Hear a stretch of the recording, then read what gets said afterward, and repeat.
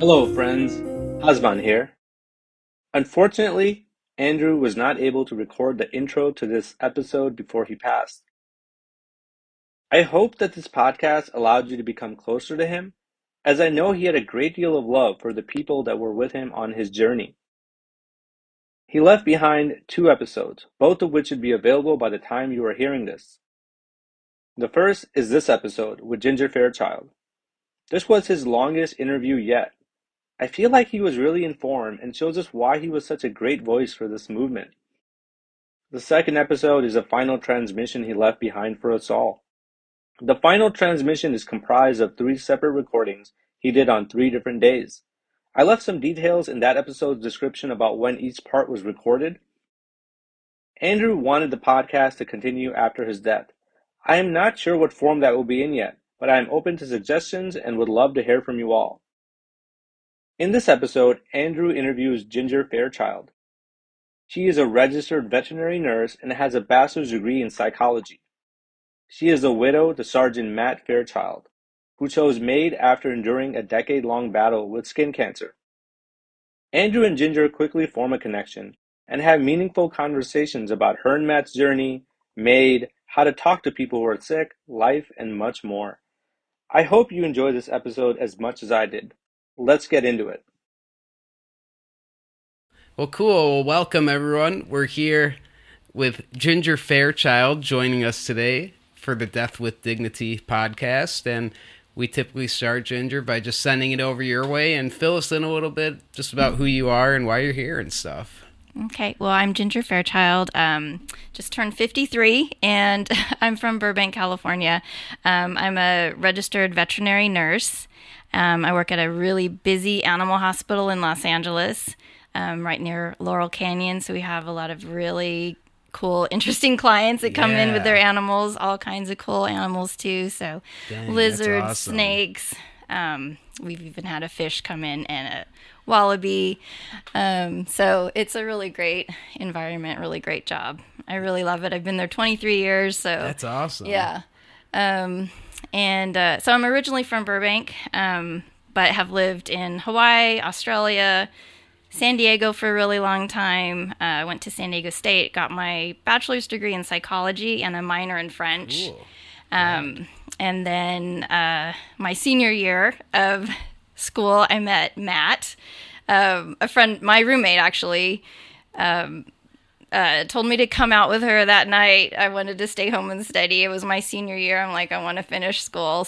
But she's like, no, come on out. So we went to some bars in Pacific Beach. And then there was Matt with his a fellow weatherman. He was a weatherman in the Navy. Oh, cool. So they're all hanging out, playing pool. So we just started talking. That was in 1991 when we were 21 years old, and he had just gotten back from the Persian Gulf.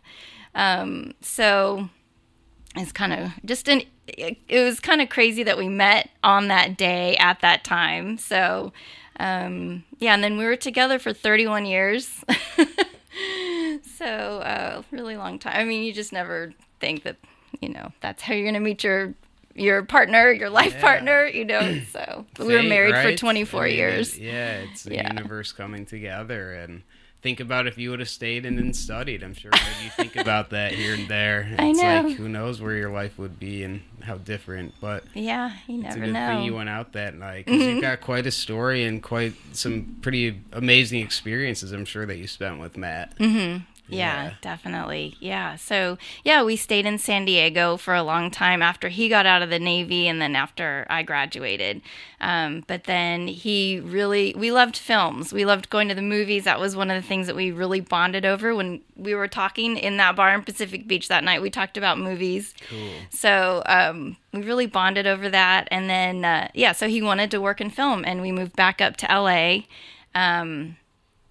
And he actually worked in film, which was really amazing, and got to work on some really cool movies in the late 90s, early 2000s. And then after September 11th, he went back in the military. He just felt this pull to go back in. So he did that and was an air intercept controller.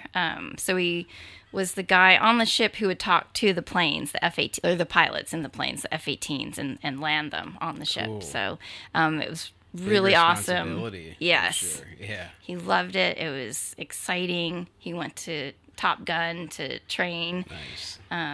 So he then at the end of that 4 years, his father passed away suddenly. So he felt the need to stay home after that. So he got back out, still had a lot of connections from the film industry, and then worked on another movie with a director, and a movie called Street Kings with Keanu Reeves and.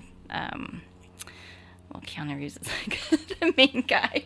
There's a lot of I feel like guys I've in heard of it, that but movie. yeah, I don't know if yeah, I've seen it, but I've definitely heard of it. yeah. David Ayer directed it, and then he Cool. went on to direct a lot of Yeah, other yeah, big for sure. movies. That Yeah, so they definitely stayed sounds friends, and he familiar. was actually they bonded because David had been in the Navy as well at the same time that Matt had been, Oh, and wow. stationed in San Diego. Sure. So back in the 80s, the Yeah, early 90s. So coincidental. yeah, so that was kind of cool. But yeah, so then he worked on that film, but then after a couple years out again, he felt that pull back into the military. He wanted to have the structure of the military again. Yeah. So he went back in. I went into the Army for the last part, and was stationed out in Georgia and Texas. I was in Korea for a year. So then I guess it was when he was first diagnosed with melanoma, was 10 years ago last week, actually. So we were on vacation in Florida and having dinner with his mom and sister, and got the call from the dermatologist that one of his moles came back as melanoma. So, real quick, I have to acknowledge and say how cool that was that Matt, in and out of the military, and also that he had that passion for film and followed that. And I just think that's so fantastic when people take that risk and go into the field of something that they really enjoy. And for him, hopefully, it wasn't as much of work or whatever as it was, and being able to, have a good job and enjoy doing what he did. Yeah. So that's really cool. He loved it. Yeah, we got to one night. We just flew to New York. We had to take a movie to New York, and he called me at work, and he's like, "Do you want to go to New York tonight?" Cool. So I was like, "Sure." So it was really cool. We got to go to Soho and stay there for a few days. And he went to the Cannes Film Festival, and Nice. we just got to go to some red carpet premieres, and just a lot of really cool things. That's But it awesome. was scary. It was like a huge, like, really, are you really want to do this? Because he had to intern for a little while, but he was hired on really fast. So, Yeah. but it was just so cool that he just, that's what he wanted to do, and he just did it. He was so focused on doing it, and that's how he was with so many things. Was just like, that's what I want to do. I'm going to focus on it, and that's it. There's nothing else that's going to get in my way. So Yeah, certainly Yeah. commendable, and an attitude that I think we need a little bit more of today, having that drive and that desire. How about with the military experience? Did he ever tell you kind of what drew him to that, or because it sounds like he was pretty young initially when he went into the Navy? yeah, he was. He had joined even before I got out of high school, but Wow. but what it was Top Gun, the movie. Yeah. Oh, Yep. cool. Because Nice. it came out in 1986, and he graduated from high school in 1988. So, that's just, he joined, and that's what brought him out here. So he's That's stationed in awesome. Coronado. Very cool. Yeah. Very cool. I dig it. And just, he loves structure. He so it was great for him. Yeah, Yeah. absolutely. And I mean, not a horrible gig in terms of just, I guess, employment and, like you said, structure, benefits, things like that, income, stuff like that. So Yeah, and he's from Ohio, so he ends up on the beach in Coronado. Right. Like, they're all going, it's a dream. as a weatherman. But I mean, it so was. What did that entail, the weatherman piece? Is it like literally he's checking the weather and keeping everyone up to date on like what's going on out there? Pretty and, much. Like On the storms are ship. coming in? Yeah, when they're out at sea and stuff. that was more of like the work, but he would joke around like in Coronado that they would be like, "It's nice today. Okay, let's go play football." Right. Yeah, no kidding. The ideal spot. Yeah, that'd be a great spot to be a weatherman. Yeah, that's awesome. Definitely. It was, they would joke about it. They worked hard, but yeah, they would joke about it. For sure. And all the other experiences he had in the different branches as well. How impressive. Yeah, and he got to see the world. I mean, he was in Dubai. He went to Australia a couple times, Japan, Thailand, Singapore, Korea for a year. Yeah, he was all over. So, yeah, it's hard to keep track sometimes, but yeah. No kidding. I'm like, oh yeah, where was that picture? Was that in Dubai or was that in Korea or so yeah. But, wow, and how cool! What a relationship you guys had. You said you guys were together for 31 years. 31 years. Wow, I almost said 21, but oh 31. no, Yeah, we were 21 when we met. Okay, cool. Very cool. Yeah. So we were apart a lot, but then we'd have time together. So Sure. you just kind of go with it. Yeah, absolutely. And that's where it's great that I have a job that I love so much. I just like my job is pretty much my life. Sure. So it's like the biggest part of my life, especially Sure. now, Yeah. Before it was when Matt was sick, it was like I had to split it up and I had to take some time off a little bit and not work as much. But yeah, it's a very consuming job and I'm totally fine with that. Right. I'm like work-life balance. Who cares really? I'm like people text me, call me at all hours asking me about what they should do with their animals, but I'm okay with it. They respect boundaries, but it's usually I'm like, you need to go to the emergency hospital. That's what you have to do, or Sure. something simple. But yeah, Sure. but it totally helps that I have a job that I really care about and love. Yeah, and it's obvious you're passionate about it. And as we kind of touched on earlier, if you have a job that you love, it's not really work. It's a passion and something that you get to enjoy, and then have the perks of things like an income and benefits and the enjoyment of being with animals in your case, and some pretty cool people, I'm sure, as well. So what a good gig. Yeah, it is. Not I bad. feel lucky every day. And just the people that I work with are amazing, and our clients are really amazing too. And Nice. supportive, so that really helps a lot. Yeah, and you mentioned you have a couple cats, is that right? Yes, yeah. Awesome. Yeah, they're all from the hospital, all rescues, all just brought in, like Very cool. they need homes. Okay. And one of our last ones had been attacked by he was brought in because he'd been attacked by a dog, but so he had to have a leg amputated. So I'd send Matt videos of this guy. I'm like, look at him, look how amazing he is. Look at him. And Matt would finally say, okay, just bring him in, bring him home. Let's see how things go. So Nice. But yeah, they're all rescues. They're all so they're just so supportive of me, and Yeah, they for give me sure. lots of love. And they're totally, we were talking before, just animals are so special to people, and it's like they're almost like these guardians in a way. really I think are. about, Jackson quite a bit, and how he's been sticking around by my side, especially the last few weeks. I haven't been feeling as well, so it's been nice to have him keeping an eye. And I was going to ask, too, how about with Matt? Were the cats, do you think, more involved during his time when he was sick? Yeah, they definitely were. Yeah. You think that they kind of sensed that something was off or different with, his body or just everything going on in your life? Yeah, they did.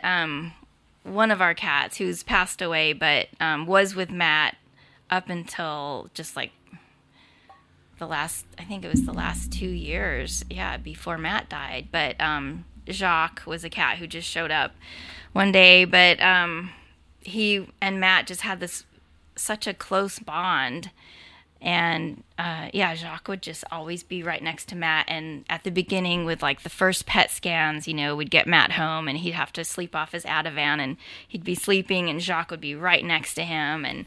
And Matt said, even with his first the mole that his first melanoma, he said Jacques was just. He said he was like breathing on it or blowing on it. He's like, it felt like he was like, he knew that was something. So that area of his body was like something was off with it, huh? Yeah, that something was going on there. So. Yeah, I mean, I totally believe that animals will sense stuff like that. That's interesting. And there have been, I think there was an article about dogs at least being able to sniff melanoma and cancer in general. Yeah, I've heard that too. Yeah, I've heard with colorectal cancer too, like smelling stool samples or something, they can detect it with a pretty high accuracy, which is wild. And same melanoma. So tell us a little bit about Matt. And you mentioned that you two were in Florida when he was diagnosed, or at least you heard the news. How did he, I guess, get the idea that maybe something was kind of funky or off? Like, was that part of his skin hurting, or was it just a mole that looked funny? I mean, was it just basically that scenario? He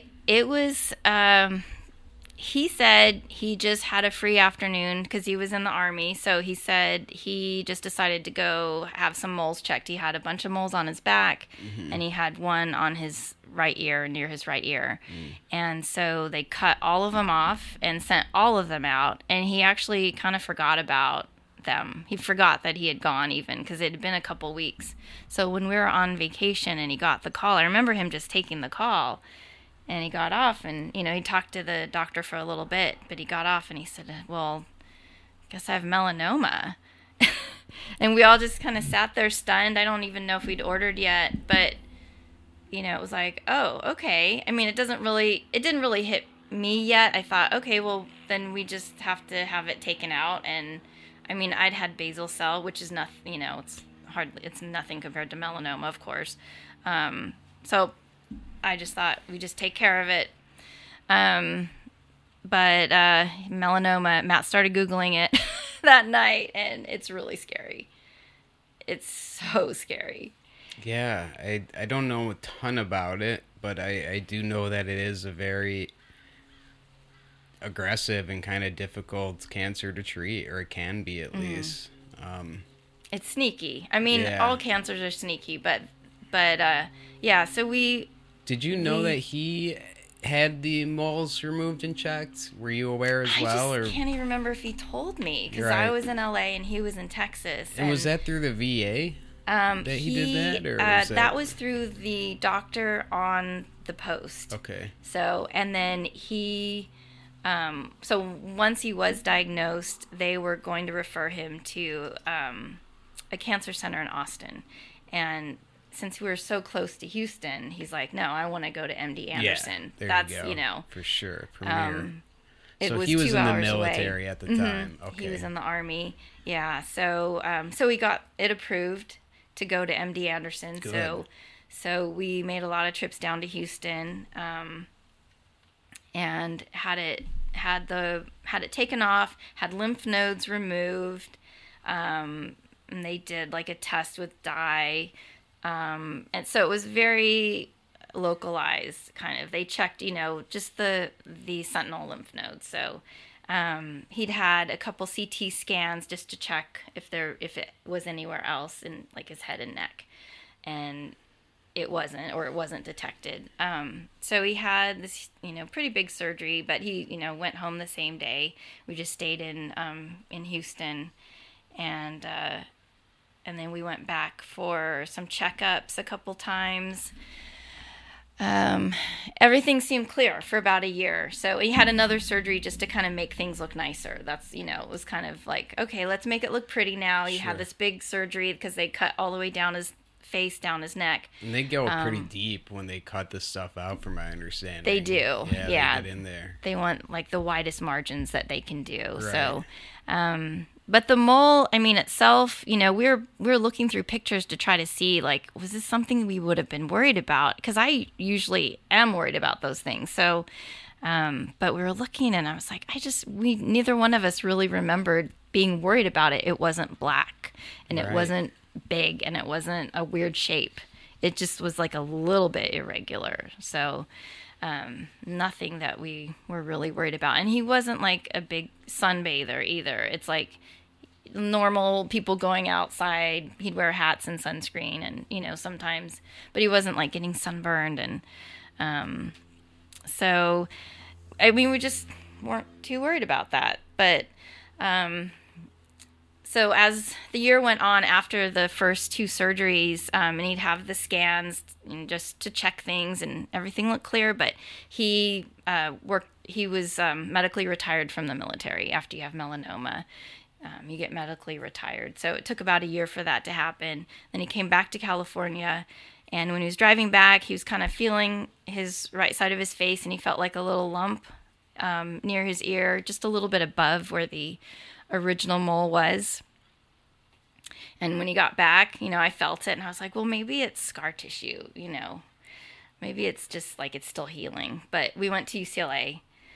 He found a melanoma specialist there. And we got in like the very end of July.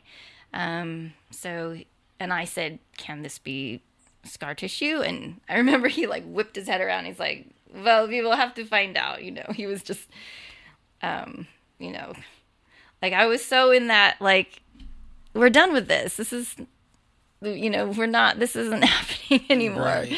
So, yeah, so then we went in for a needle biopsy, and I remember the doctor was asking us a lot of questions, and he just seemed really concerned, and I thought, well, maybe that's just how he is. He was like, do you guys have kids? And just asking us questions, but he just kind of had this, I don't know. And I don't know, maybe he didn't know anything, but it was just kind of this a strange feeling. So a couple days after that, we got the report back that it was melanoma.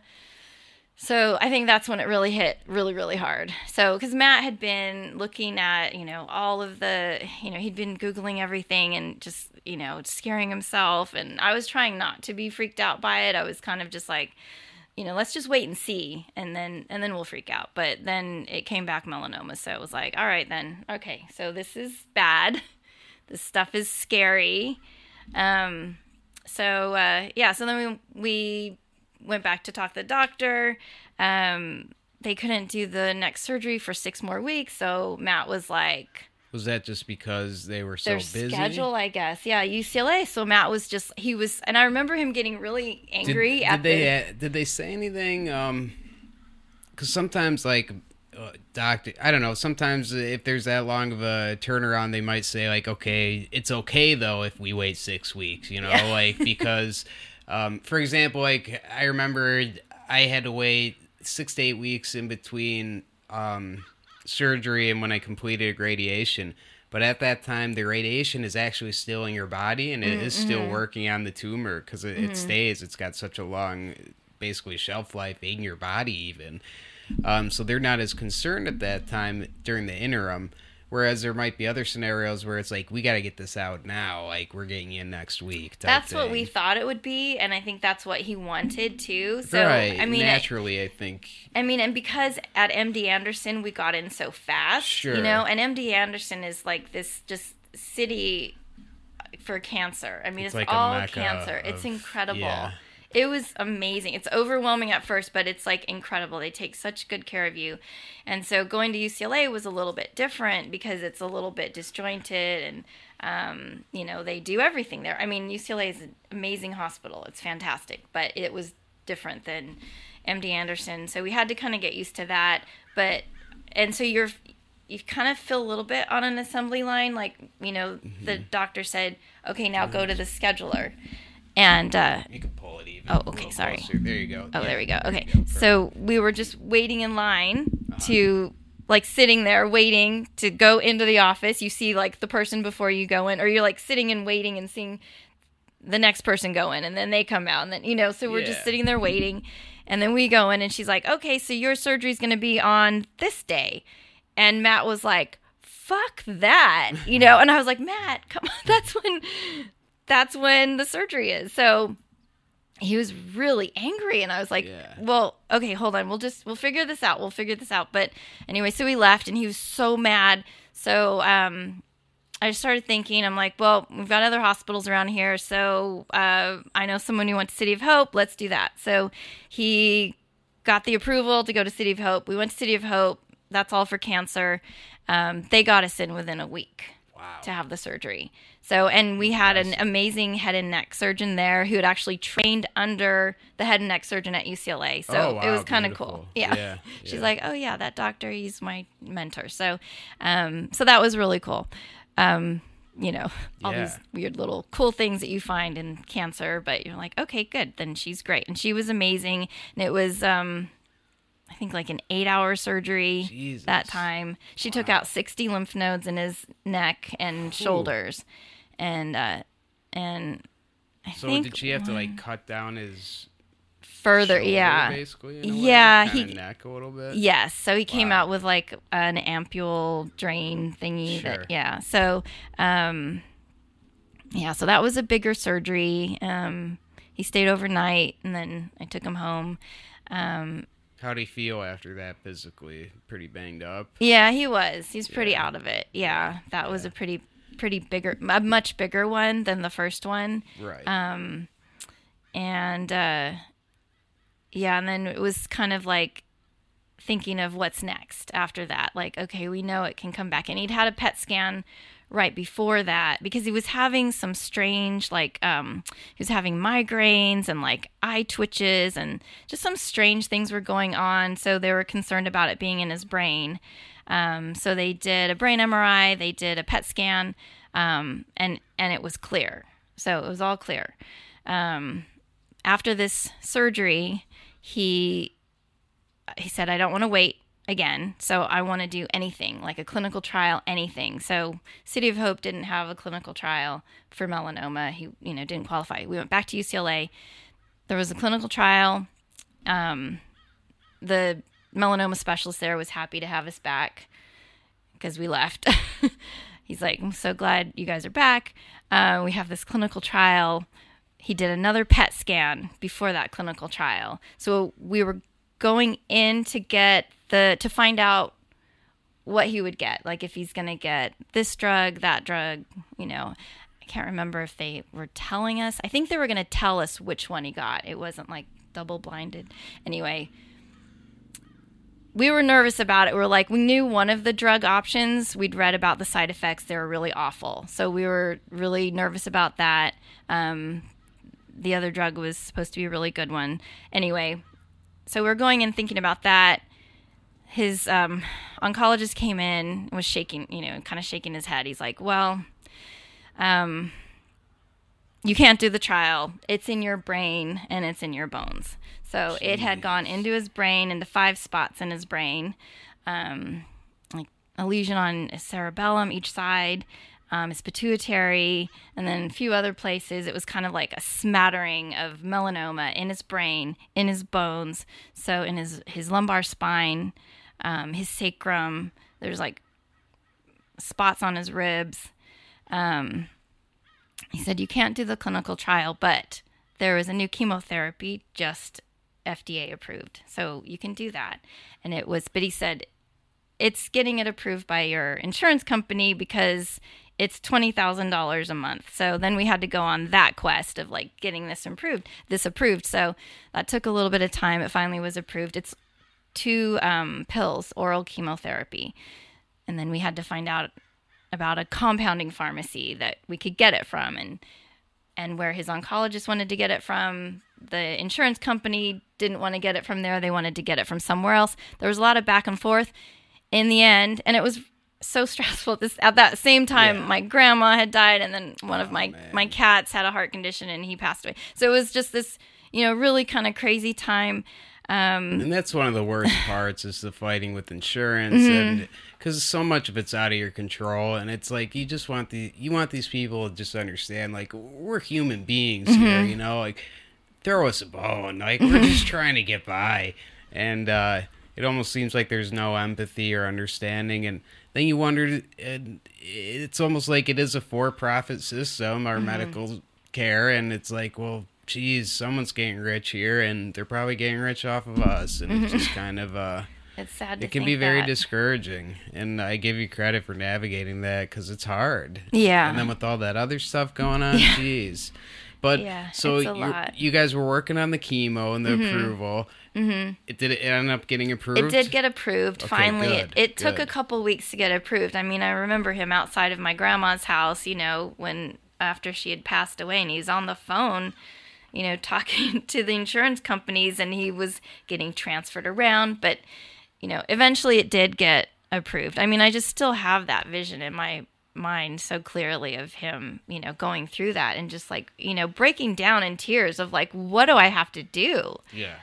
Yeah. So in the end, we ended up getting it from a compounding pharmacy in West Hollywood, and we just drove over and got it, instead of having it sent from Florida, which is what the insurance company wanted to do for some reason.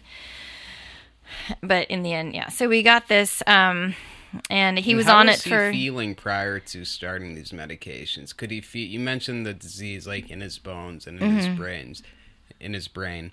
Could he feel any physical symptoms? Was he in pain? And also, did you notice any sort of like mood changes or anything different, I guess, in that department as it was impacting his brain as well? Yeah, to start with, I mean, he was still kind of recovering from the surgery. So he was, but he was still like, he was very active before everything. So, he's still walking a lot, and we'd go hiking. But yeah, after the surgery, we stopped hiking. But I think it was just like anxiety. He's in the military, so he didn't use any drugs, but he's got his card to get medical marijuana. So he was using that. That helped with anxiety. He didn't feel the lesions in his bones. Not that he would say really. It was afterwards, because he also started radiation. So radiation to his sacrum, his spine. And it was when he started the chemotherapy, the radiation, that's when it really hit him hard. So I think he was just more dealing with the diagnosis and recovering from the surgery still. But then the treatments really knocked him down. So after he got out of the military, he got a job at Trader Joe's. He thought, this is my retirement job. Cool. Yeah. We get a discount. Nice, It was fun. He was having a good time. Yeah, that's he liked awesome. everyone he worked with. And then when we found out it came back, then he thought he would just take a leave of absence. But then after that, he never went back. But and it was just, he was in the freezer waiting for a call from to schedule an appointment, so he's like, this is hard. You just can't do that. You can't give your all to a job when you're going through cancer. We mentioned as you were kind of first entering and coming by today, just that, I mean, having this disease in that stage, it is a full-time job in itself, between treatments and side effects, and then going and dealing with insurance and fighting with them. It's it's very difficult. And then if you want to work or do something else, it's hard to be able to go all in on that and be able to really give it your all. I think about my teaching and such, and for me, I really want to be there, but it's just hard because I don't think I'd be doing the best job I could be, and that's kind of doing a disservice in a way to the students and staff. I want to be able to be there and really, there as myself and doing the best I can. And finding that balance, and I guess accepting that is difficult. How did he, I guess, find that balance transitioning from work? Because it sounds like he was a pretty hardworking guy his whole life. And He was. It's got to be hard to just be working like that and have that mentality, and then to have that kind of taken away from you. Yeah, it was tough. It was really hard. He walked a lot. He still walked as much as he could around the hills in Burbank, and just, that kind of helped. Just kind of during the day, stay busy, stay active, keep the body moving type thing? Yeah. Good. Yeah, and I'm trying to remember if he went to yoga. He tried doing yoga for a little bit. That's cool. It was hard for him, but he did. He tried. But it was more just like, and also having the full-time job of calling doctors, making appointments. So I was still working full time.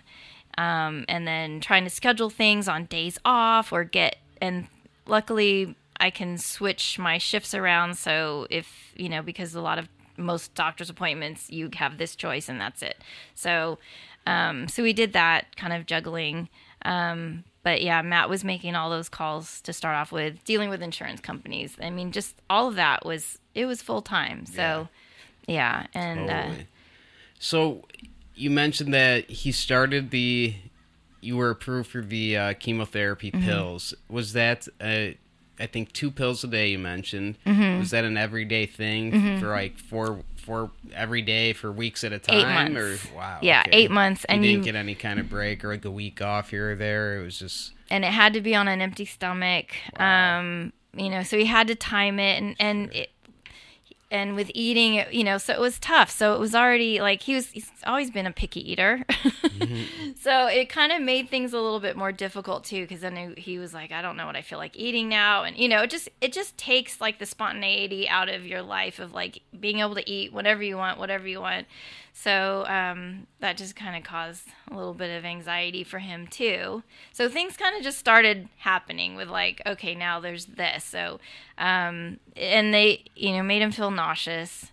And we were trying to do, like, I remember one day I wanted to go to Disneyland and he just started taking it. So we had to try to plan food around, when he take the pills. And then, I mean, I was just trying to get him to do normal things. I didn't want the cancer to take over our lives yet.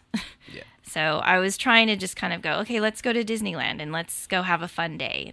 And, but I think that ended up probably being a little too much for him. I remember him just like having a really hard time with being around all the sounds and just everything that's going on there. So it wasn't like a happy place for him. Right. So, so that was really hard. Yeah, I remember, we wanted to drive down to go to Balboa Park in San Diego for the day. And, and I wanted to walk all the way the whole park like we used to. And just, we walked so much and, it was really hard for him, so, and so I think I was starting to realize that, this is really taking a toll on him. Because I was always thinking of him as like this Superman, like Matt can get through anything. So Matt can do it. He worked for, practically 24 hours on the movie sets and like would come home and sleep and then go back. And in the Navy and in the Army, they have their watches. Like he'd have a 24-hour watch. So, and he'd get through it. I'm like, are you okay? And he'd say, yeah, I'm just going to go home and sleep and I'll be good. So I was just kind of thinking of him like that. So I was just like, okay, let's go do this. But and that's got to be really hard seeing those signs. And it is. Dealing with that emotionally. It's because you're with him every day, so you probably, maybe see like little signs here and there, whereas maybe people who don't see him as much, they can kind of see a little bit more of a regression as things move on. But, to pick up on those little pieces, how did that make you feel? Well, it was, I understood what was happening. I mean, but I also didn't want to accept it. So I was always, for years, for a really long time, I was in the mode of like, we're going to fight this. We're just fighting it. That's all there is to it. So, and I couldn't let my guard down. Like when we found out it came back, I broke down. I was at work and I was crying. And then I thought, I have to get myself together and we have to deal with this. So, I was always in that mode of moving forward. What's next? What do we have to do? What do you want to eat? What's best for you to eat? And if if he wanted to eat, like he went vegan for a little while after he was first diagnosed, then he lost too much weight. And then when it came back, he's like, I got to eat meat. So, he kind of came back to that realization. And it came back anyway. So I think that, he was thinking that would help him. So, but I was, I'd be on him about sugar, like don't drink that soda. That's not good for you. Cancer loves sugar. Yep. All that stuff that people say. Yeah. Don't eat white bread. Right. Eat healthy stuff. So I was like that. Don't eat those Oreos. Yeah, and I'll admit too, I had like a 2 month phase early on when I was sick where I did keto. I went keto, and it was cool. I mean, it was cool in the sense that I had really good results from scans and stuff, and I was thinking, this is for sure it. This has got to be the key, right? And then I went in for a surgery, and that's when they had found it had spread, significantly. And I'm thinking, well, what the hell why was I doing keto for 2 months, you know? But then it's hard because it's like not as motivating, right? Like I want to try keto again, hoping that it will help. But then I think, well, I already did that once and it didn't do anything for me, obviously. And is there really a point? Because, hey, I do like Oreos. So Right, do I want to give up Oreos? I don't know. But yeah, if you like how, you feel after you eat an Oreo better than, whatever, the food that you're eating on a keto diet or as a vegan, it's like... Yeah, if it's not doing much for you, then hey, like, go back to the Oreos, I guess. I don't know.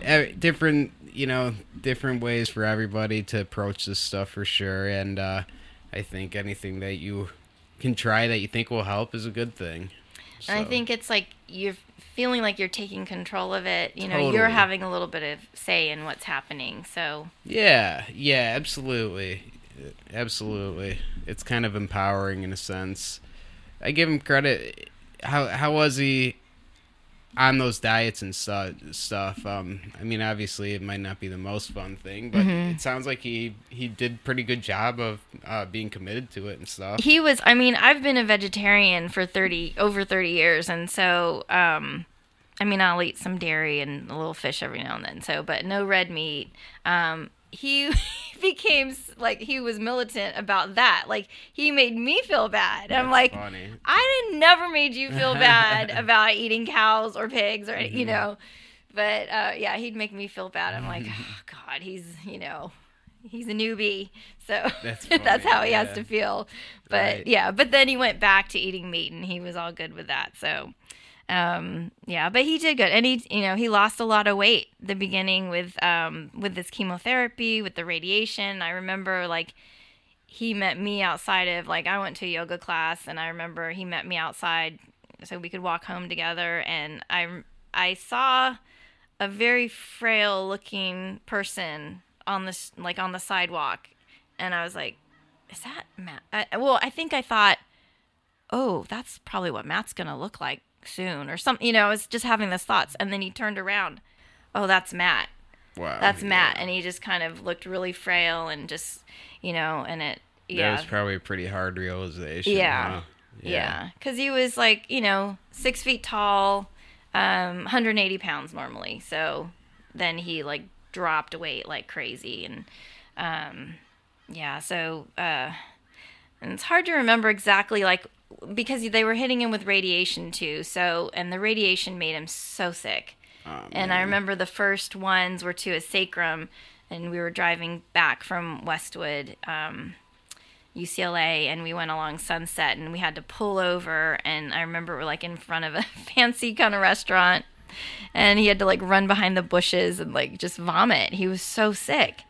And we went back and told the radiation oncologist, and they said, oh, that shouldn't happen. And, or, that it just seemed like, oh, that's unusual kind of thing. But we're like, well, it happened. Yeah. So they, I think that's when he started taking Ativan then, just to kind of, and Pepsid, or Zofran. But yeah, so I mean, there were so many. Compazine. It's Yeah, good God, there's just so many. I'm of still them. going through the drawers of drugs, and I'm Yeah. like, oh yeah, that's from 2014. Okay, that's expired. So yeah, he tried all of the anti-nausea meds, but yeah, and then it would get like edibles, and that would help. But the medical marijuana helped a lot. Good. It helped so much. That's good. Yeah. And I use marijuana every day, and it definitely helps things like my stomach or appetite or just relax and kind of lay down. Very underrated, I think, usage for stuff like this. And I don't know, I just always chuckle because of the prescriptions that we're given and stuff, whereas marijuana is a little more natural, but it still kind of gets that bad rap. Yeah, it does. Although I think thankfully in California it's much more accepted. Yeah, it is. It's legal now for personal use and medicinal, so that's a wonderful thing, I think, for people. I was going to ask, I don't know much about melanoma and just how, I guess, it progresses in the body, but can you tell us a little bit about how that works with the disease?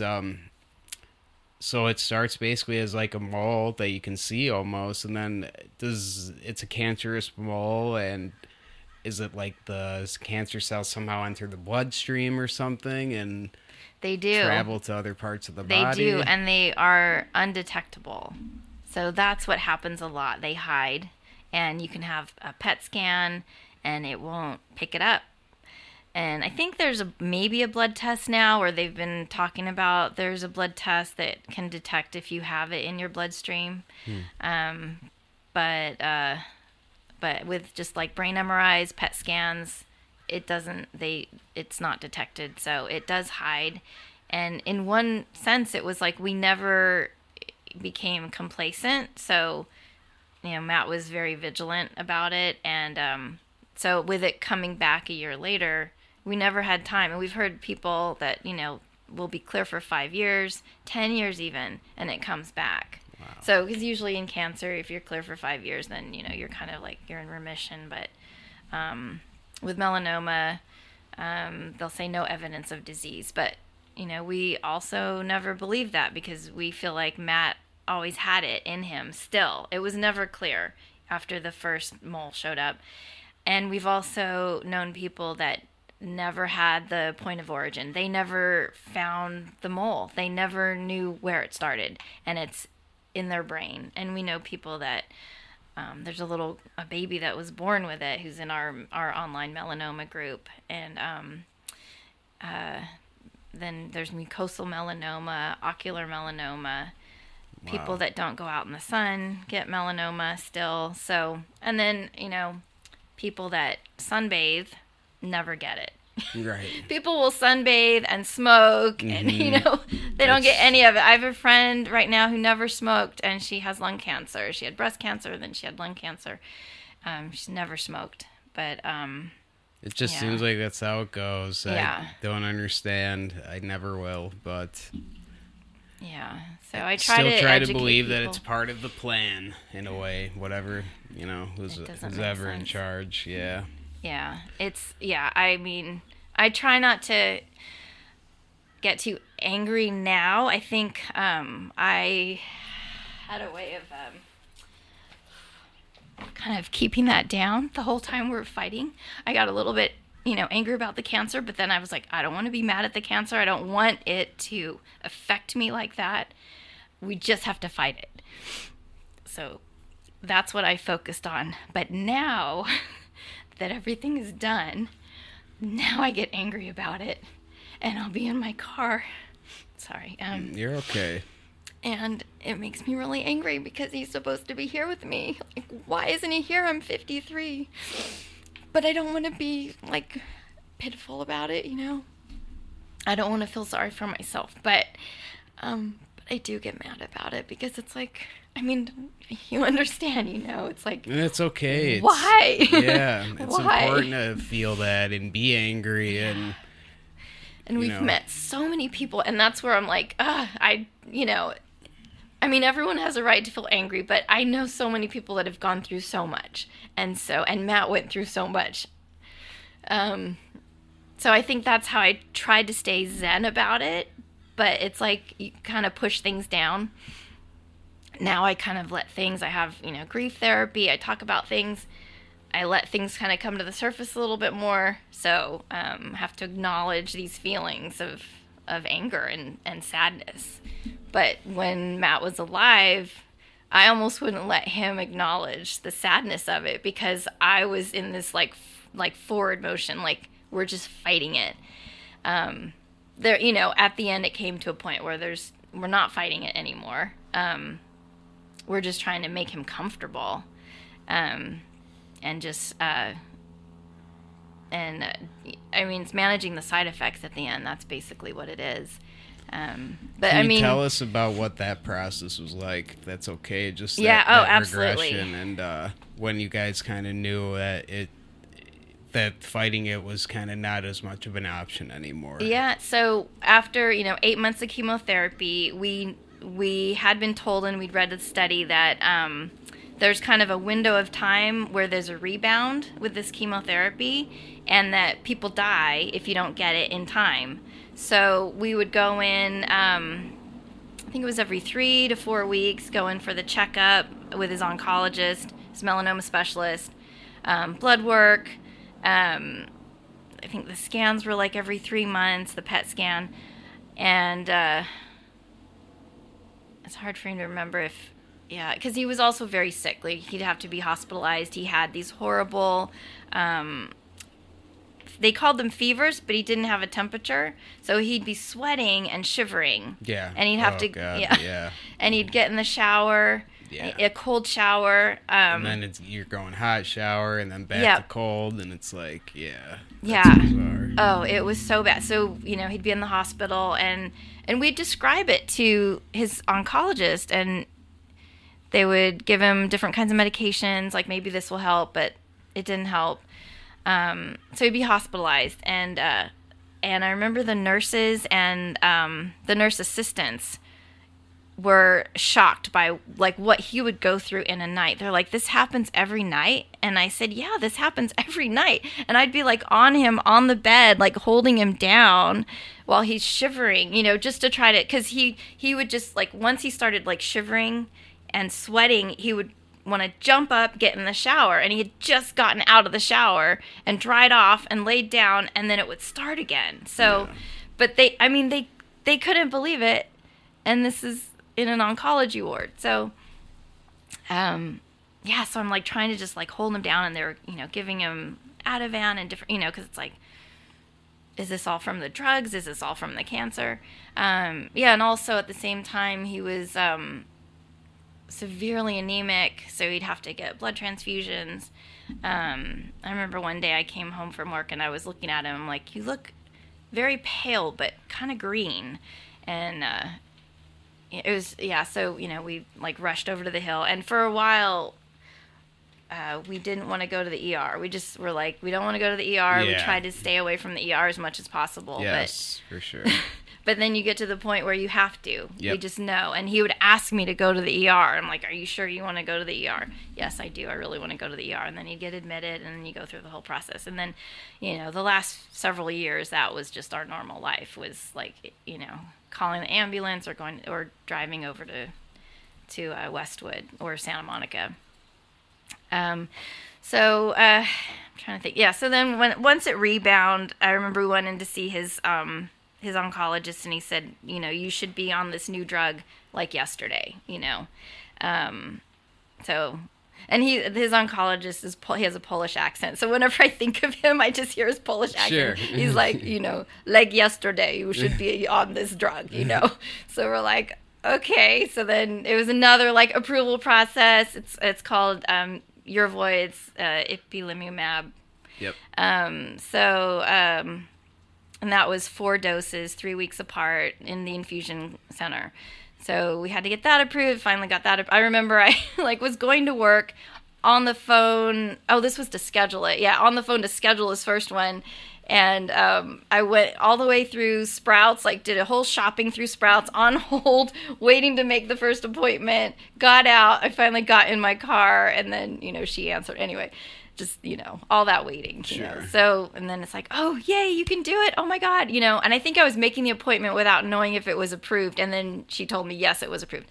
So, just that, such excitement of oh, my God, it's approved. We can make the appointment. So we did that, but then the first one, I remember they set it up. He's, it's running down through the line. You see it, and then he just immediately started vomiting. So we were in the bathroom with the nurses, and so then they pre-medded him and would give him Benadryl and Zofran beforehand. So he did that. Then after the 4 treatments of Yervoy, I'm trying to remember if at the same time, because there's a lot of times where you'd have the radiation in conjunction with with his treatments, with his chemo, and with the immunotherapy infusions. So a lot of the side effects, they weren't sure if it's the infusions, the cancer. I remember them thinking, like, why is he so anemic? Is it because it went into his bone marrow? So, I mean, there's just so many questions they don't know. And so we're trying to figure it out, and they're trying to figure it out. And, and then so once he finished the Yervoy, thank goodness, then that's when Keytruda had just been approved by the FDA. So then he got on Keytruda. Okay. And that was great. Everything went pretty well with that. I mean, he had some weird side effects, of course, but nothing as bad as like the other drugs. So we thought, maybe this is it, So he did that for just over 2 years. But we'd end up in the ER for different things. He had, after radiation, he would get horrible horrible lymphedema, and then that would lead to cellulitis, like mostly in his legs. Right. So he's like kind of walking around with like all this water in his legs, and Yeah. Poor guy. and they're trying to figure out like what to do for that, like diuretics, massage.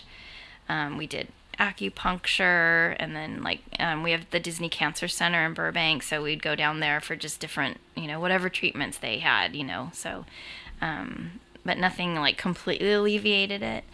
So I mean, he's just tortured for day in and day out. Yeah. But still, like his work ethic, he made this his job. We made up like he's on like over 20 meds a day. So Jeez. we made up a sheet, kind of like what we do at work for our hospitalized patients, where we have the list of meds down the side, and then how often the doses need to be given. He'd just mark it off, and he'd photocopy it. So he just made that his job, his mission.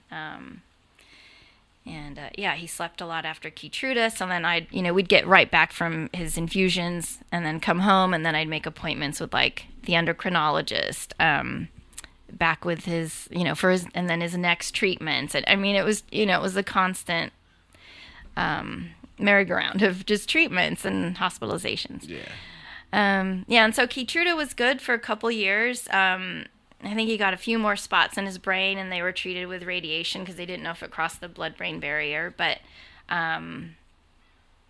he did okay. He did okay. But I think he still was always thinking like any day anything could take him out. Right. He had a pulmonary embolism. Like one day, just kind of his chest hurt, so we went over to Santa Monica. And then the cellulitis several times, and that's, that can get really bad too. So and then he was on IV antibiotics, and then we'd take him home. He had the PICC line. Yeah. Do the unison at home. Sure. Yeah. And then he got a port.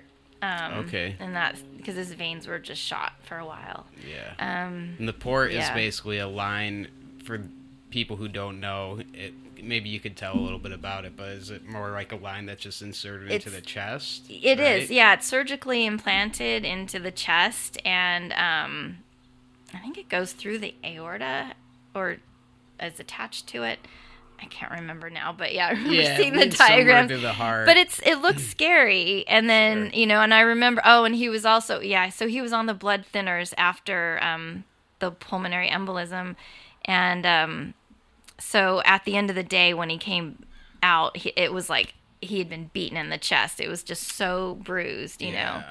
And you're always waiting, even though it's a like a outpatient procedure, but they're always running behind, and so he was just angry and annoyed, but his like every time he'd go in to get treatments or anything, his veins were just shot, so he couldn't do it anymore. And I think we're having problems with the PICC line, like something it worked, and then it was like you gotta like get the port now. So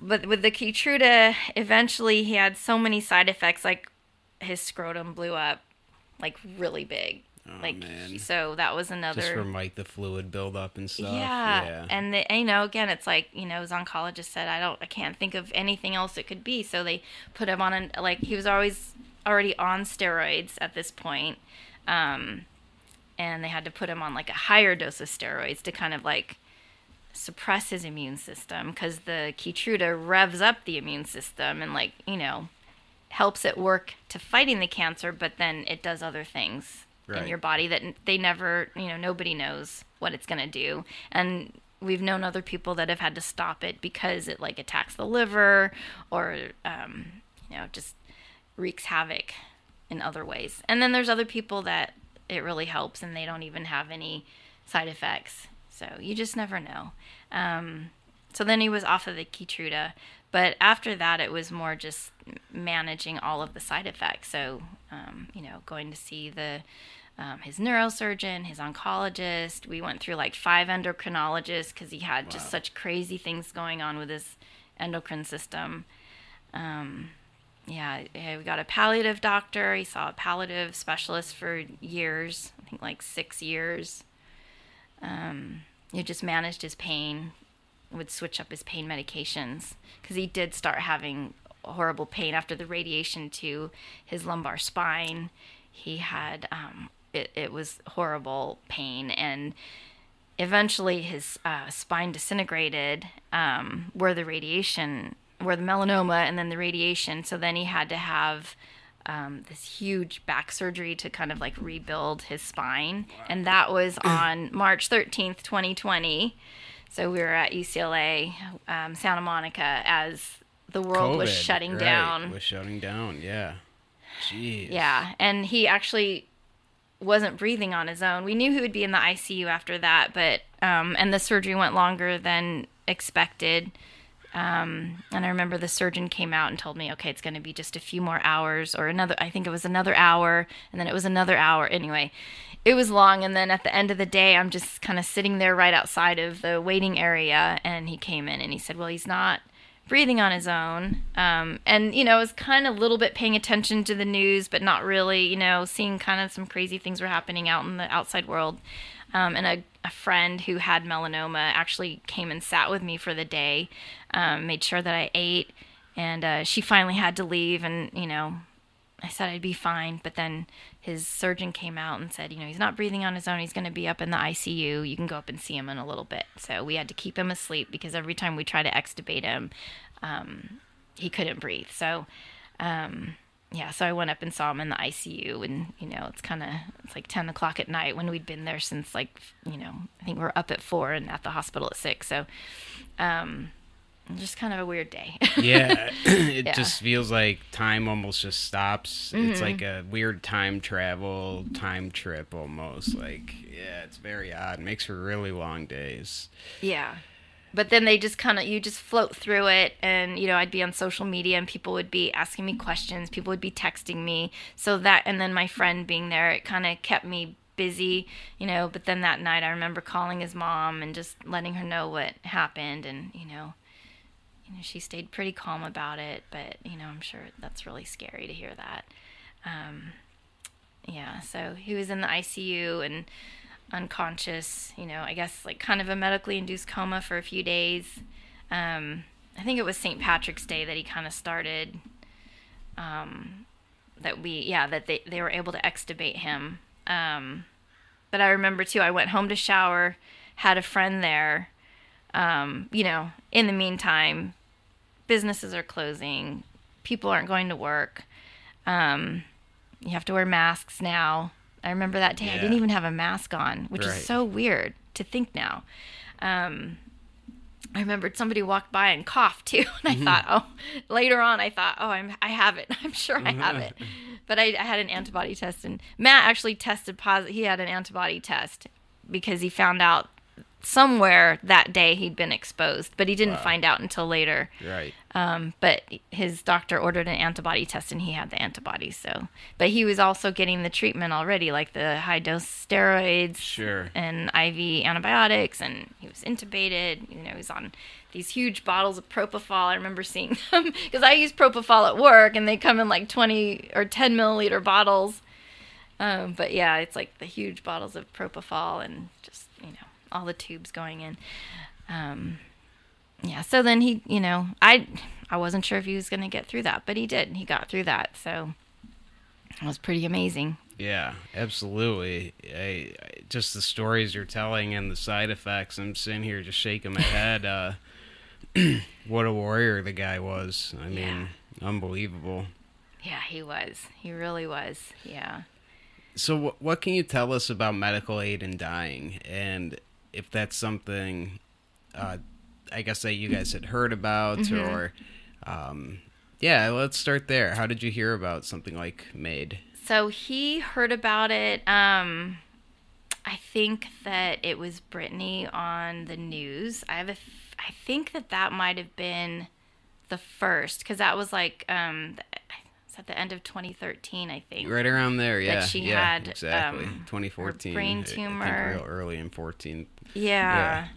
And I'm trying to remember when we saw her on People Magazine in the infusion center, and then also Christy O'Donnell in LA. She was LAPD, and she was in the news because she was fighting the state of California to have the end of life option. So she was on the news. So Matt reached out to her, and she was amazing, and just like wrote right back. I think it was on Facebook, a Facebook message he sent her. And then we actually ran into her in the oncology office, wow. Within a week or two of like him reaching out to her, and we're like, right. Oh my gosh, with her daughter. She was incredible too. So when he started talking about medical aid in dying, I think, it was like 1 or 2 years in. So he was first diagnosed in 2012. It came back in 2013. 2014 were like the really scary time, like hard, the beginnings of the really hard, scary times, I have to say. It's like the beginning of it. Where he just, got through. But he was always still thinking of like, I don't want to suffer. And I thought, well, you're not going to suffer. We're going to do, the doctors are going to take care of you. We'll figure things out, I mean, because of what I do, I'm with animals at their end of life regularly, and we help them along. So, I mean, there's not going to be a problem for a human, I just thought there's a way. We're going to, we'll figure it out. You're not going to suffer. So, because that was such a big thing. And there was the Roger Ebert documentary, and they were showing him and, kind of what he went through every day. And it really freaked Matt out. He's like, I don't want to go through that, but I mean, I think what Matt went through in the end, it was longer, and it was, it was really bad. So, I mean, Matt did go through a lot, just with his pain and, all of his side effects. So, so then I think Christy got him in touch with Compassionate Choices. So, and I'm trying to think of like around the time, because it was like 2016 when it was trying to become a law in California. Yeah. Right. I think in June of 16, I think is when it was like signed into law. June basically. 9th. Yeah. I remember June 9th was a big day. Exactly. So we did some interviews with like local news, and then CNN, Sanjay Gupta came out and talked to us. Cool. So that was really amazing. But in the meantime, it was kind of like, okay, well, we're working on it. It's like on the back burner, but we're still fighting this disease. We're still fighting it. And it was almost like, I mean, at this point too, it's like, I know this is our life. This is what we do now. This is, fighting this disease, making Matt comfortable. It was never like that. Like, when's he going to be in remission? I never felt that ever again of like, it was just, we're in it now. This is life. And so also too, when the pandemic hit and people were talking about going back to normal, I'm like, there's no normal. There's no normal ever again for anybody. This is what our life is like. Everyone else gets to experience this now. You got to get used to it, Totally. So for us, it was almost like, I don't think it hit us as hard because we'd already been through it. I agree, and I had that same feeling. I remember when things were shutting down and about a month in, and people were really stir crazy. I remember thinking, like, this is what I've been doing for so long, and this is kind of what it's like in a sense. Minus, these people aren't necessarily as sick per se, but right. yeah, it's like, you kind of get a taste of what it's like to, I guess, be in this position in a sense. Yeah, it was funny almost you like felt that way too. Yeah, it's like people are joining us on this kind of odyssey in a way. Yeah, definitely. Yeah, you're like, okay, welcome. Here we right, are. Okay, just figure it out. Mm-hmm.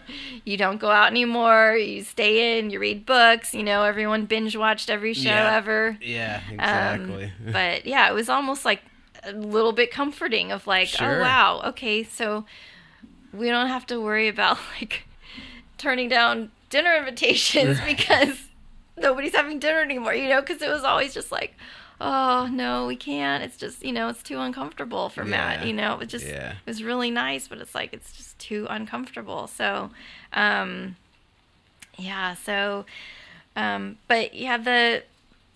kind of like was just kind of always thinking of I guess just how the end would be. But I was always thinking of like, we'll just deal with that when the time comes, But in the meantime, keeping him comfortable. And then once the law did pass, he talked to his palliative doctor. He even talked to his oncologist about it and the oncology nurse. And the nurse said it was the first time she'd even heard about it, about medical aid in dying. Everyone knows about Oregon. Right. But, they weren't even, it didn't sound like they knew too much about it being in California. And I remember when Dr. Gupta did did the interview, they wanted to come to UCLA, and UCLA said no, they weren't ready for that, I don't think. But then later on, they did kind of like, it was just the beginning of it. So right. I think it was a lot for them. Yeah, I mean, kind of different affiliated. organizations have different policies and stuff. So yeah, it's certainly a lot. And when it's so new, of course, you got to kind of tread lightly, I think. There's so many unknowns about it. Yeah. And I still, there's still so many unknowns, even though it's been around for a while now. Mm-hmm. I know people in other states have an idea that you just move to the state where it's legal, and then somehow you're able to get the medication. Right. And I'm like, no. It's a much bigger, longer process than you would ever imagine. Right. I want to say New Mexico might have just, New Mexico might have offered something along those lines where you don't have to be a resident technically, but I'm not positive. I'd have to go to CNC maybe and ask them about that. But yeah, it's not I think the process certainly varies for people, and it can be very, very grueling and difficult. Or in my case, I feel very fortunate because my doctor was very proactive and just very helpful with kind of getting things going. But can you tell us what that process was like with Matt, and kind of going through the process of, obtaining, I guess, that prescription or that okay to use medical aid in dying? It actually wasn't until the very end, when he was in hospice, that we started the process. And we had talked to his palliative doctor about it and his oncologist. But that last week, he'd been having a lot of pain in his lumbar spine, and his I think one of the steel rods or the titanium rods had broken in his back. So he was in pretty bad pain, and we'd been in and out of the ER a couple times, like right before Christmas. I think it started like the end of November, when he was just having such awful pain, and we'd go in, they'd give him like doses of Dilaudid every 2 hours, really high doses. He'd kind of start to feel better. We'd go home. We were thinking that he might need to have another surgery, but that's huge, Yeah. To go through all of that again, because it's not just having the surgery, it's all the prep going into the surgery, and then the recovery, obviously, from the surgery, which was a lot. And he never really actually fully recovered from it. Right. So So we went, he'd been in and out. Then he had an infection. They said his port was infected. So he went in for the pain. They did a culture on his port. And then a week later, he found out there's a infection in your port. So we had to go back into the hospital. He was on IV antibiotics. They kept wanting to run more and more tests. Infectious disease got involved. He was just getting irritated. He just wanted to get out. It was his birthday. He turned 52 in the hospital. He's like, just get me out of here, no matter what. I don't really care. And so they're like, well, we can prescribe this really expensive IV antibiotic. And we're like, well, just, okay, just do that. Whatever you have to do. So we went home, and then we had to, they had taken his port out. So he had to get a PICC line. And then again, it's like, when's the PICC line nurse available? And I mean, it was this whole crazy thing again, because they only work certain times, or they only work Monday through Friday, and they're not at every hospital. So they finally let him go home, and it was against their medical advisement, but he just wanted to get out of there. So, and then I think we ended up down, because we live in Burbank, so there's also St. Joseph's down the street from us. It's a smaller hospital than UCLA, but they have some UCLA doctors. So we went down there for some of his pain too, and had to call the paramedics. And just, they could barely move him because he was so bloated up from the steroids too. So he gained a lot of weight. So it was, but moving him was so uncomfortable. But so he ended up down at the at St. Joseph's again. So I mean, it was just I'm just trying to think of it was just a culmination of things. And I think we're still I wasn't thinking about okay, I better get the medical aid in dying medication right now. It was more just what do we have to do next? I remember his PICC line came out something snagged on the sleeve, and it pulled out. And this was right before Christmas, so I remember scheduling the appointment, finding this new facility, a UCLA facility in Thousand Oaks. So we're like, oh yay, they can get us in. It was so exciting. We're like, yay, okay, yes, we'll be there. So got him in the car, which was always very difficult. He had a walker. And just getting him out when he was in so much pain. So we got up there. That procedure went well. It was almost okay, we won this little small battle. We driving home feeling happy, relieved. And I don't know if he was thinking of medical aid in dying at that point. I wasn't. I think we were both thinking okay, maybe he's going to need to have this surgery. Okay, let's think about that. So, but then he had this PET scan planned in January, the beginning of January. So he's been in and out of the hospital. It was several times of back and forth. He was never comfortable. He couldn't sleep for very long because if he slept for very long and he didn't move, he'd wake up in excruciating pain. Yeah. So he never knew how he was going to feel when he'd wake up. So we're we got to go to this PET scan just to see what's going on. We thought it's going to give all the doctors answers that they need. I remember getting him in the car. It was hard just to even get him in the car, just walking him down the path. By the time we drove to Westwood, he was in such horrible pain. And I was just throwing Dilaudid in his mouth, just forget the schedule, just get him out of pain. I remember parking the loading unloading zone, and then getting a wheelchair to get him down the long hallway and then down the elevator. I ran in to tell the security guards I got to take my husband down to his PET scan. He can't walk, so just don't let anybody tow my car because there's these signs.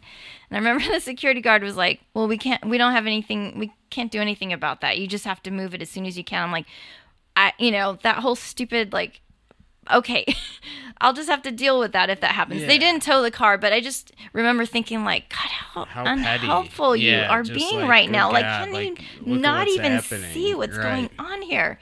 And I'm pushing him down the hallway that we've been down hundreds of times, but it seemed forever. And he used to he walked with a walker for I think 5 years he had a walker because it just, the metastasis in his femur and his back, it just, he could barely stand up. So, but he'd take little steps and he'd walk down, and I'd go park the car and then meet him down in the nuclear medicine department, and he just would do it, So so I was pushing him in the wheelchair, and just it wasn't even a bump, but every roll, he was in so much pain, but we were that far. So I was like, well, we have to do this. So anyway, got him down there. He was in just excruciating pain.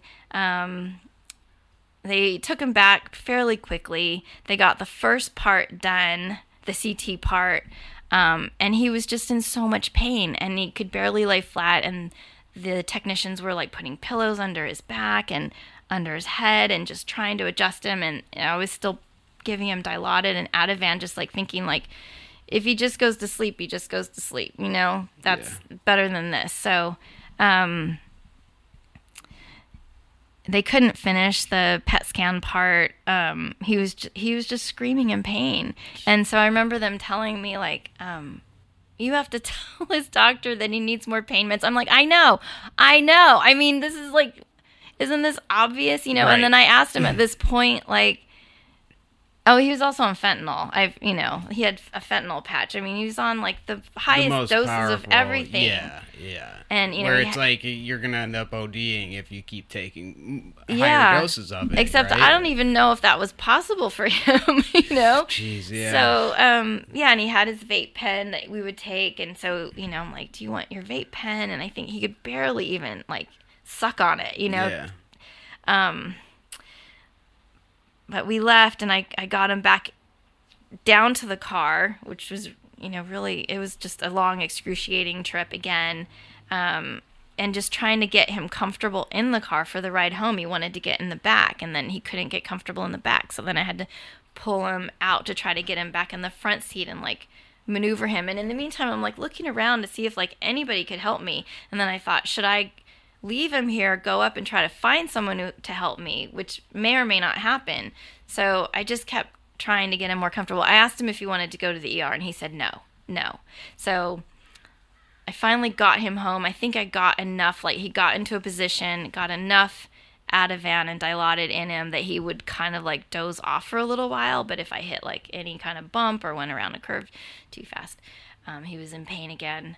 And then I got him home. I ran over to our neighbor's house and asked our neighbor to help me get him in and get him out of the car. So got him into bed, and then I called hospice right away.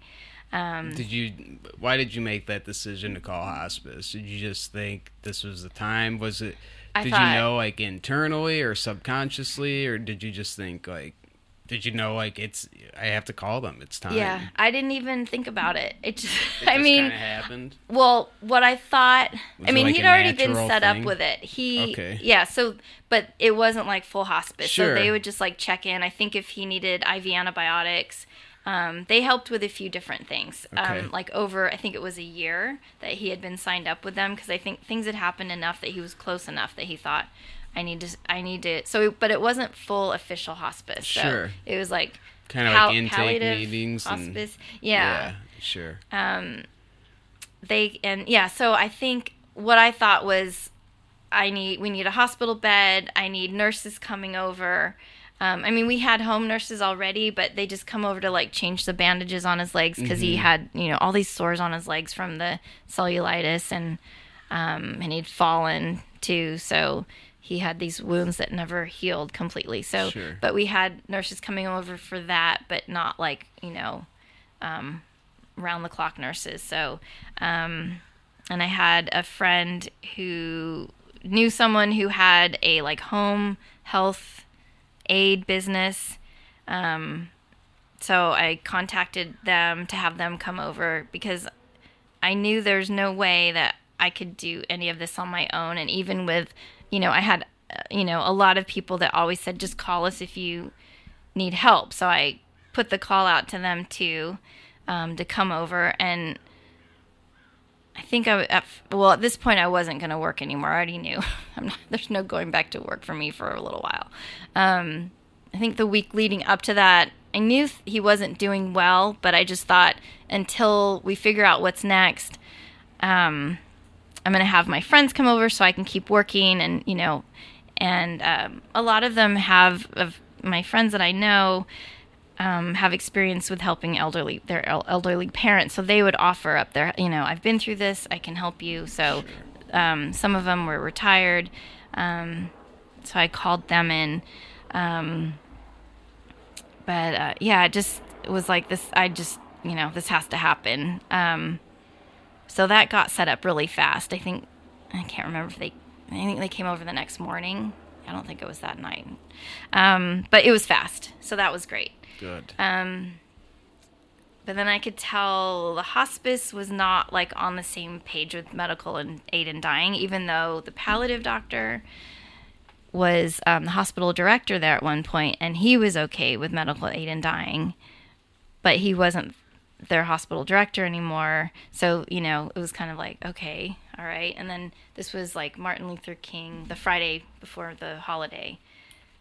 So I was trying to contact his doctors and no one was available. And then I think like the next night I got a call from his oncologist who was saying like, you need to go back to the ER. And Matt said, no, I'm not doing that, and we said this, we need to talk about the medical aid in dying. But he's like, you need to go back to the ER. You need to think about having that surgery. So at that point we're like, all right, he's on a different page too. Yeah. So I just remember that feeling of like, okay, now what? But still like moving forward, that's when I contacted Compassionate Choices, started to find out about a patient advocate in Los Angeles who came over. And I talked to a few different people that were telling me like different ways to go, or there's this doctor that can prescribe it. You have to, So in the end, the patient advocate was amazing and extremely helpful. And it's like we had people in common that we knew, like there's a cancer support center in LA called We Spark, and she'd actually been on the board there. So, I mean, Cool. It was just kind of interesting, like just the connections kind of. So she came over, and that's kind of when things really the ball started rolling.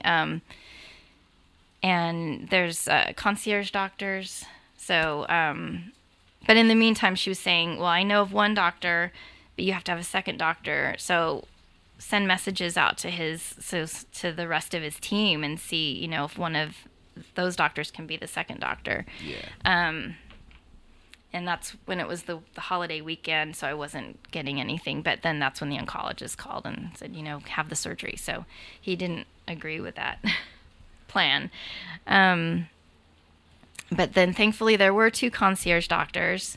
We did a FaceTime with one, and that was the first request.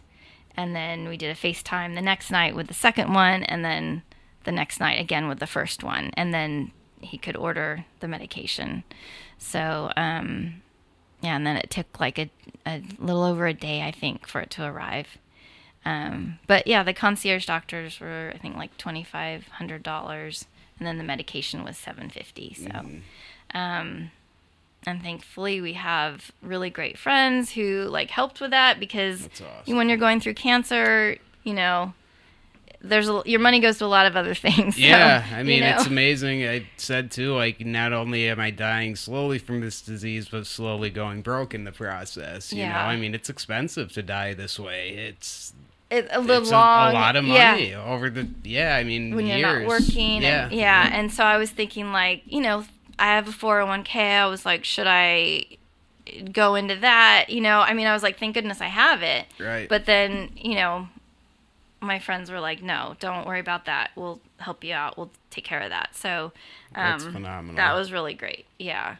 These are all cat people. All people, that I know through work or through coworkers. Sure. Or, I mean, I'm like, they all came through. They all are amazing. And then, I mean, also too, Matt's friends in film, Matt's friends from the military, Matt's friends from high school, everyone was really helpful in this end process. I mean, all through it, but especially I felt, even though people couldn't be with us physically. They were all with us, like spiritually, emotionally.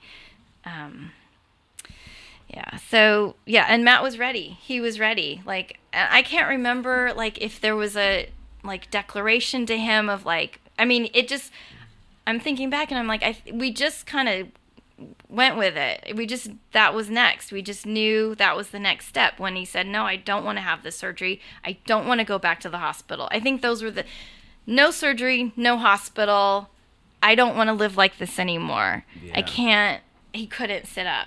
I mean, the guy, yeah, I wasn't there to see it or experience it like you did, but yeah, the quality of life seems like it really kind of diminished. And when you're living in chronic pain like that, it's like, man, no one wants to be dealing with that every day, 24/7, not able to sleep. I mean, it impacts every facet of your life. He couldn't even get up to go to the Yeah, bathroom. I mean, that was a huge thing for him, totally, Totally. Oh my gosh, like just getting him on the porta potty. We had a couple of those episodes of just like, and he was in so much pain, and then even just to go hurt so bad. Like just the process. Yeah, he's like, I can't live like this. I don't want to put you through this. I've already put you through enough. But again, it's like, don't worry about putting me through it. It's you. It's for you. So, but he was ready. He was like, I mean, but still, even at the end, it's the unknown. It's like, what happens next? He was brought up Catholic. He has faith. But he still didn't know what was next. And I kind of had more of a peaceful feeling about Matt. It's going to be good. You're good. Because I have this with animals. I mean, I think where they're going is an amazing place. They're not in pain anymore. They don't know. I mean, they're free of their disease. They're free of their disease bodies. Or they're, I mean, a lot of the times it's an old body. But, they're not in pain anymore. So that's how I saw it for him. And his dad had passed away. So I'm like, you're going to go see your dad. I just kind of thought of it as just, it's just a nice, easy place to be. So more of a gift than anything. I mean, to be relieved of that suffering and that way of life. I mean, it's like you can only do that for so long, and the inevitability of death anyways with a terminal disease, it's like you get to a point where there's no need to suffer anymore. Yeah, enough is enough. Yeah, when you've been through, so I mean, it was 9.5 years from diagnosis to when he passed, so it was a long time. And every year, every moment, it was almost like, not even just month at a time, it was day at a time. He would have to contend with something that diminished his quality of life even more. Mm-hmm. So it never got better. It just it was more just managing the decline. So, but once he made that decision, he was ready, and there was no question. The concierge doctors were amazing, and they felt for him. And one of them contacted the hospice doctor and increased his pain meds. Got him on methadone, increased the dilaudid pump, added in more things. But we also, again, the timing was incredible, because I think it was Sean who told us that the waiting period in California is 48 hours now. So mm-hmm. I don't know what we would have had to do if it was last year. Mm-hmm. This was January 21st when he died, but so we were just in January. I mean, it was just, I think about it now, I'm like, God, our timing for something so crappy was incredible for so many things, like having his drugs, just FDA approved, 2 of them, had just been approved, and then the waiting period down from 2 weeks, because I don't even know. I don't know. But anyway, thankfully it was just 48 hours, and it's, a little more than that in the end, but yeah, it arrived. I mean, we're kind of waiting, and then it arrives by FedEx or UPS, I forget, but delivery. So mm-hmm. we signed for it, and then it was there. But and then the nurse, the patient advocate, came over, and we knew what time. and we had friends over. And we, there's a protocol you have to follow with what you eat. Yep. And so he wanted IHOP for dinner the night before. That's what and we watched Belfast, and he actually watched the movie. He hadn't watched a full movie for years. He just couldn't sit and watch it. But he watched it. He commented on it. He talked about it. So it was like, oh my God, Matt, you're here for a little bit. You're back, Yeah. So that was really amazing. Yeah, and then he wanted IHOP. So he had IHOP, and then it was like, okay, nothing greasy, nothing, that was it. So and we ordered the sorbets and all the different flavors of sorbets and ice cream, or not ice cream because it's no milk, but No dairy, the sorbets, different kinds. So we had all that ready, but it was definitely a weird, kind of you go into this floaty kind of period again, different from the other one somehow, but it's a different reality. So but we had people coming over visiting. One of his really good friends from the Navy drove up just to spend some time with him, told him how he inspired him to continue on with his Navy career and become who he was, and all the people that he influenced. I got a message last night from another one of his shipmates from 2005, and he said that Matt got him to read his first book. He said he had never read a book. He got through school somehow, and Matt was always reading. We both loved to read, so we would, we'd go on vacation, we'd read. And so he said he noticed Matt was always reading, so he started to ask him about it, and he got him to read. Matt gave him a book. He said, then I read another book, and it just opened me up to so many things that I wouldn't have known before or known about. And he's like, and inspired him to inspire others to read. And then he told me that he's trying to pay it forward, and he has a friend who's a librarian at an underprivileged school. And so he's going to go help paint this library, and they're dedicating a reading room to Matt. So they're naming the reading room after Matt. That's amazing. I'm like, you're killing me. This is amazing. What a tears to my eyes last night. I was Of course. I mean, he's still giving, and he's not even here, and he's still changing people, making a positive difference. Yeah, definitely. Yeah, he really I think is. Shows his character for sure. Yeah. I mean, and after he passed too, so many people reached out to me, sent me messages, and called and just told me how Matt touched their lives. Yeah. So, yeah, he was. Do you mind telling us about what that process was like when Matt used the medication? Yeah. So he followed the diet, the protocol, and that we mentioned, you touched a little bit on that, so it is specific, which is kind of a bummer in a sense, because my last meal, I always want it to be real pizza and all the bad good stuff. Yeah, but you got to there has to be apparently a relatively specific diet, no dairy. I remember no dairy, greasy food, no fatty foods, no spicy foods. Spicy. Yeah, they want your stomach, or your stomach needs to be calm and kind of empty for the most part. Yep.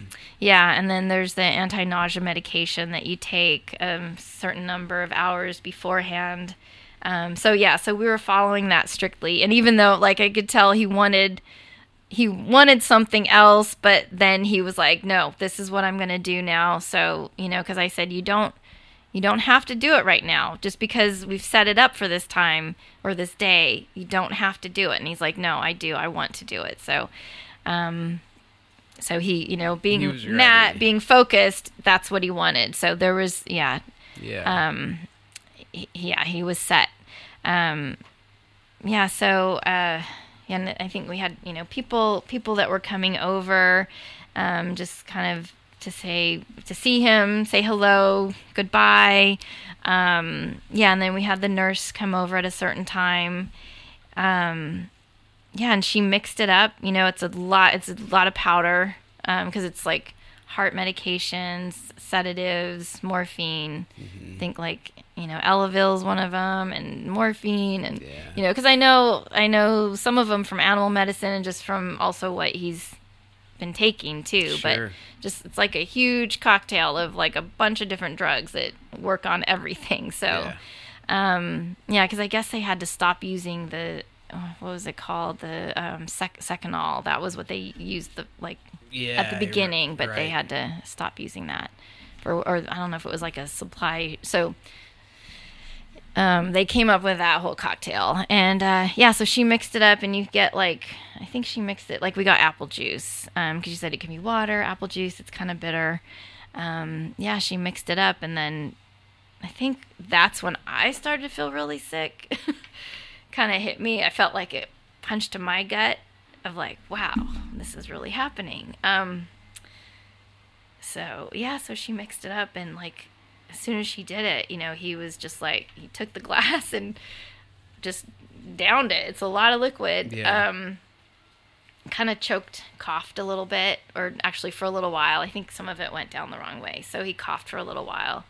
But he also coughed a lot anyway. That was normal. He coughed a lot. That was a big part of, his problems too, was like he was just constantly coughing and it hurt. But once he kind of calmed down, we just kind of tried to keep him quiet and calm and like lay him back and then, he wanted everyone else besides me and the nurse to leave. So they all went outside. And I just sat with him for a while and just talked for a little bit. And the nurse was talking me through it, letting me know what would happen. And it took a little while for him to kind of go to sleep, just relax. I was holding his hands the whole time, we were holding each other's hands. But it did take a little while, I think, because she said, his body's just so used to fighting. So it took, I think, a bit longer than normal. And I was just trying to like not stimulate him, just try to let him, I put on like some Jimmy Buffett. He loves Jimmy Buffett. So just like the quieter, calmer, and then he just kind of like, then he's pretty slowly drifted off to sleep, but he was breathing for a really long time. So he just, but then like the skin changes colors. But yeah, it was, I think it was very peaceful. Good. Overall. Yeah. Good. Yeah. So, I know I'm just like, how does it, when you're talking to somebody, how do you feel when you're talking to someone who's been through it? I guess for me, it's more, it can be reassuring. I hear a lot of similar vocabulary when people explain what it was like, peaceful, serenity, and just, the person, falling asleep, basically. It seems like a lot of these people just, you fall asleep and that's it. And I always said that that's how I want to go, just go to sleep and not wake up some days. So, I hope that, if it comes down to using that medication, I'm comfortable with that idea, and we'll just kind of see how things play out, I suppose. I hope I don't have to, but right, yeah. It's there as a tool, and one of my biggest fears is that I would just like refuse to quit. And you mentioned it. Matt was such a fighter, and even towards the end, like his body would just fight, and that's what I had explained to my doctor, which is how we got onto the subject of medical aid in dying, and kind of learned about it from there. So for me, it's a tool where I feel like if the time has come and the body just won't let up, then maybe use it. So we'll see. Yeah, but I think more relief and just understanding, and people feel, it seems like there is compassion, and certainly compassion and empathy, and all the experiences I've heard about seem very peaceful, and it's reassuring to me in a way. Yeah, it is. It definitely is. And I think it's kind of strange to go from like fighting it and then going like, okay, this is it, this is what we're gonna do now. Totally. But it's ending suffering, and that's it's what's going to happen anyway, but you're not going through further suffering. You've already gone through years of it. So, And yeah. I try to remind my family of that too, just that this will be, and it'll be a gift in a sense, because by the time I'm, needing to use something like that, the body will be in pretty bad shape. And yeah, I don't think people should have to deal with, that type of suffering. Yeah, I think we should show compassion in a sense. And that's a way of showing compassion to people. Yeah, definitely. I mean, we do it for our animals. So, Right. Yeah, and I think about my dog too, who had that experience, and it sounds silly, but like, man, the best gift I gave Dora was a way out. She coincidentally had a brain tumor, and she had all these just horrible seizures and getting lost and confused and crying, and it's like, that's no way for her to be living, but so yeah, when it was her time, it was a gift. Yeah. She just went to sleep, and that was it. And it's nice to be able, I mean, for humans and animals to be at home rather than in the hospital. Matt wanted to be at home, not in the hospital. Totally. I know some people that will, they want to bring their animals in because they just can't, I don't know, they don't want to remember this spot at home, but most people find it more peaceful to be at home. And I know Matt did not want to be in a hospital. That Right. was it. And I know that if he had to go back to the hospital and have a surgery, whether he would have even made it to the surgery, he would have died in the hospital. Right. And that is absolutely not what he wanted. So it definitely was a gift. Yeah. So, What yeah. else would you like to share about this experience, or like our listeners to know about medical aid in dying, or Matt, or just this process and your odyssey with cancer? Well, I think it's hard to not feel completely alone in it when you're going through this. And what I'm hoping, and what it seems to be now, is that, I mean, and we're lucky. We had a lot of support too, but sometimes you feel like you're fighting against the medical community for what you need. I mean, I wish that I could have gotten him psilocybin for his pain and anxiety, and I just watched the documentary on Netflix. Yeah. And I was like, my friend and I were like, everyone should have some tea, and Totally. I've never tried it, or, I never, like, I've always, like, I'm good, I don't, but I know for, like, depression, anxiety, pain, like, pain is such a big thing. Anything people can do to get out of pain, I'm like, just, and all, for me too, I'm like, at the end, I was, I think the last few years, I was like, eat the Oreos, eat the meat, eat whatever you want, it gets to a point where I'm like, it doesn't matter. Just eat what you want and whatever makes you happy. As long as it's, I mean, sometimes it affects the health. Like if, I think eating a lot of dairy wasn't really good for him too, because he'd like cough a lot, but he liked dairy, he liked milk. So that was like kind of a little battle in his body. But I think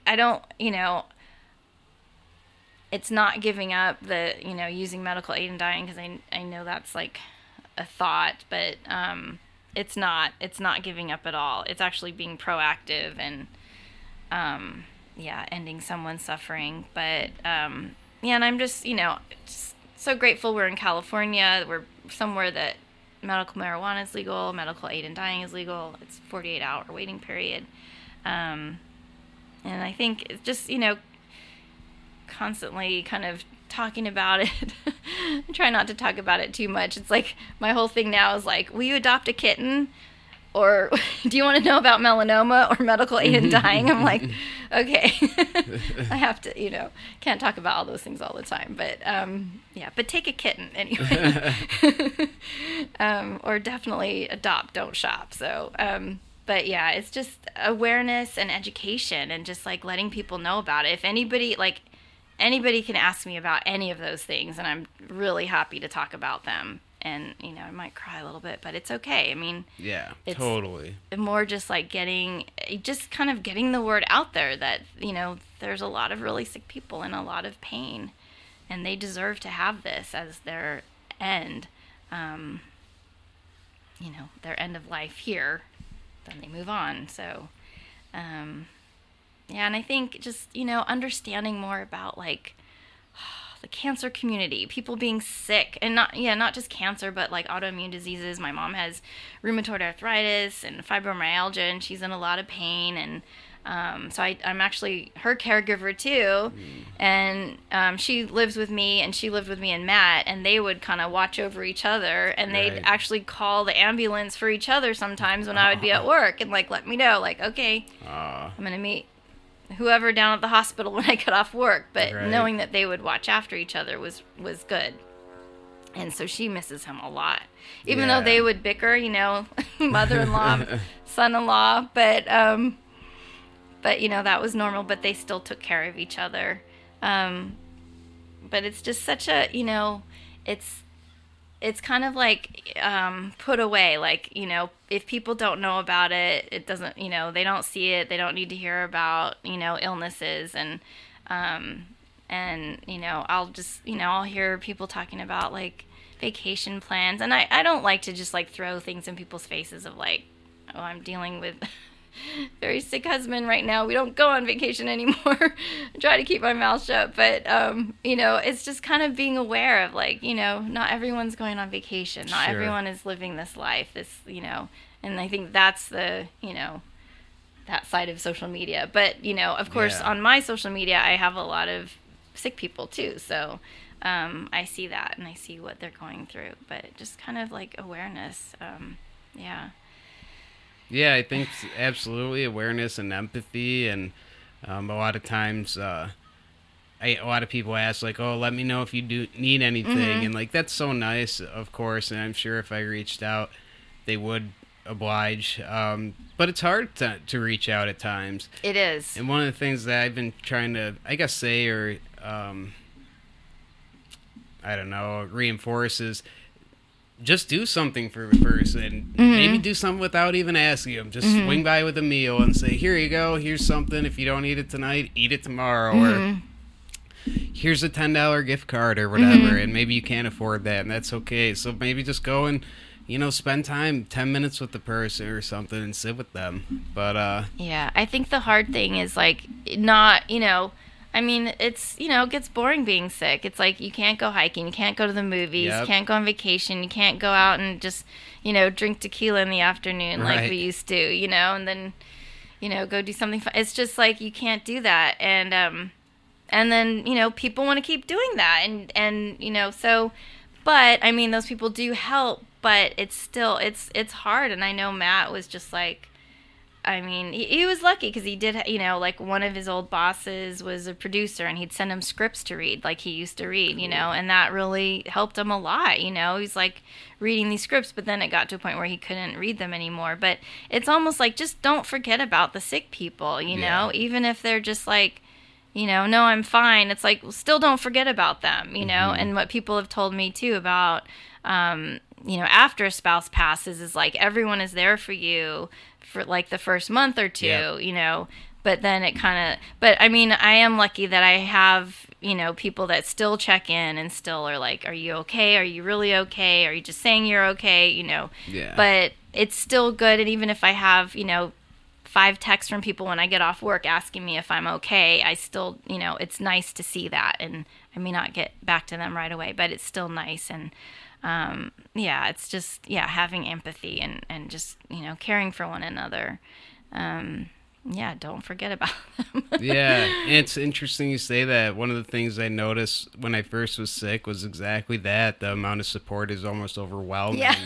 And now it's like, well, it's 5 years later, and I'm even worse off than I was. And yeah, there's still support, no doubt, but like at the same time, people's lives are busy, and they do need to move on with life in a sense, or move forward. And you do kind of at times feel like you're almost left in the dust in a way, just kind of forgotten about in a sense. So it can be hard.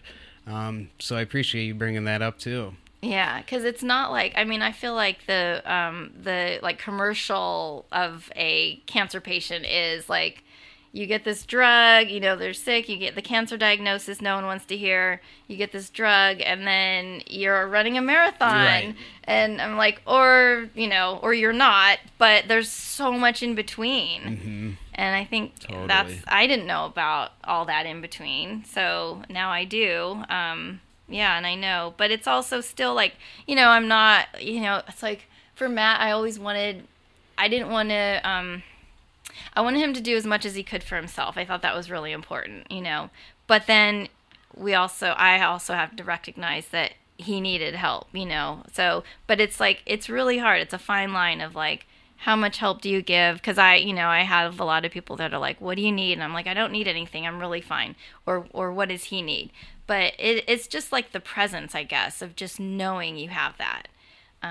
Yeah, and like you said too, of the let me know if you need anything. Sure. That used to drive Matt crazy. Yeah. And then you got this. Yeah. Which I'm like, Matt, they just mean well. Right, yeah. The intent is what I really focus on, is Yeah. people have good intentions, and that's what's most important. Actually, we're talking about doing like an episode of things maybe like to say to people with cancer and things that maybe you just like stay away from, or are kind of like the cliches that you don't necessarily have to say all the time. Because yeah, some of that stuff gets a little repetitive, and again, it goes back to intent. People have good intentions. They really want to help, and a lot of times people don't know what to say, and it's like, what the hell do you say? Yeah. I didn't know what the hell to say when I first got sick, or how to tell people, or Yeah. what to expect, and it's all unwritten, you know, kind of unfounded territory in a sense.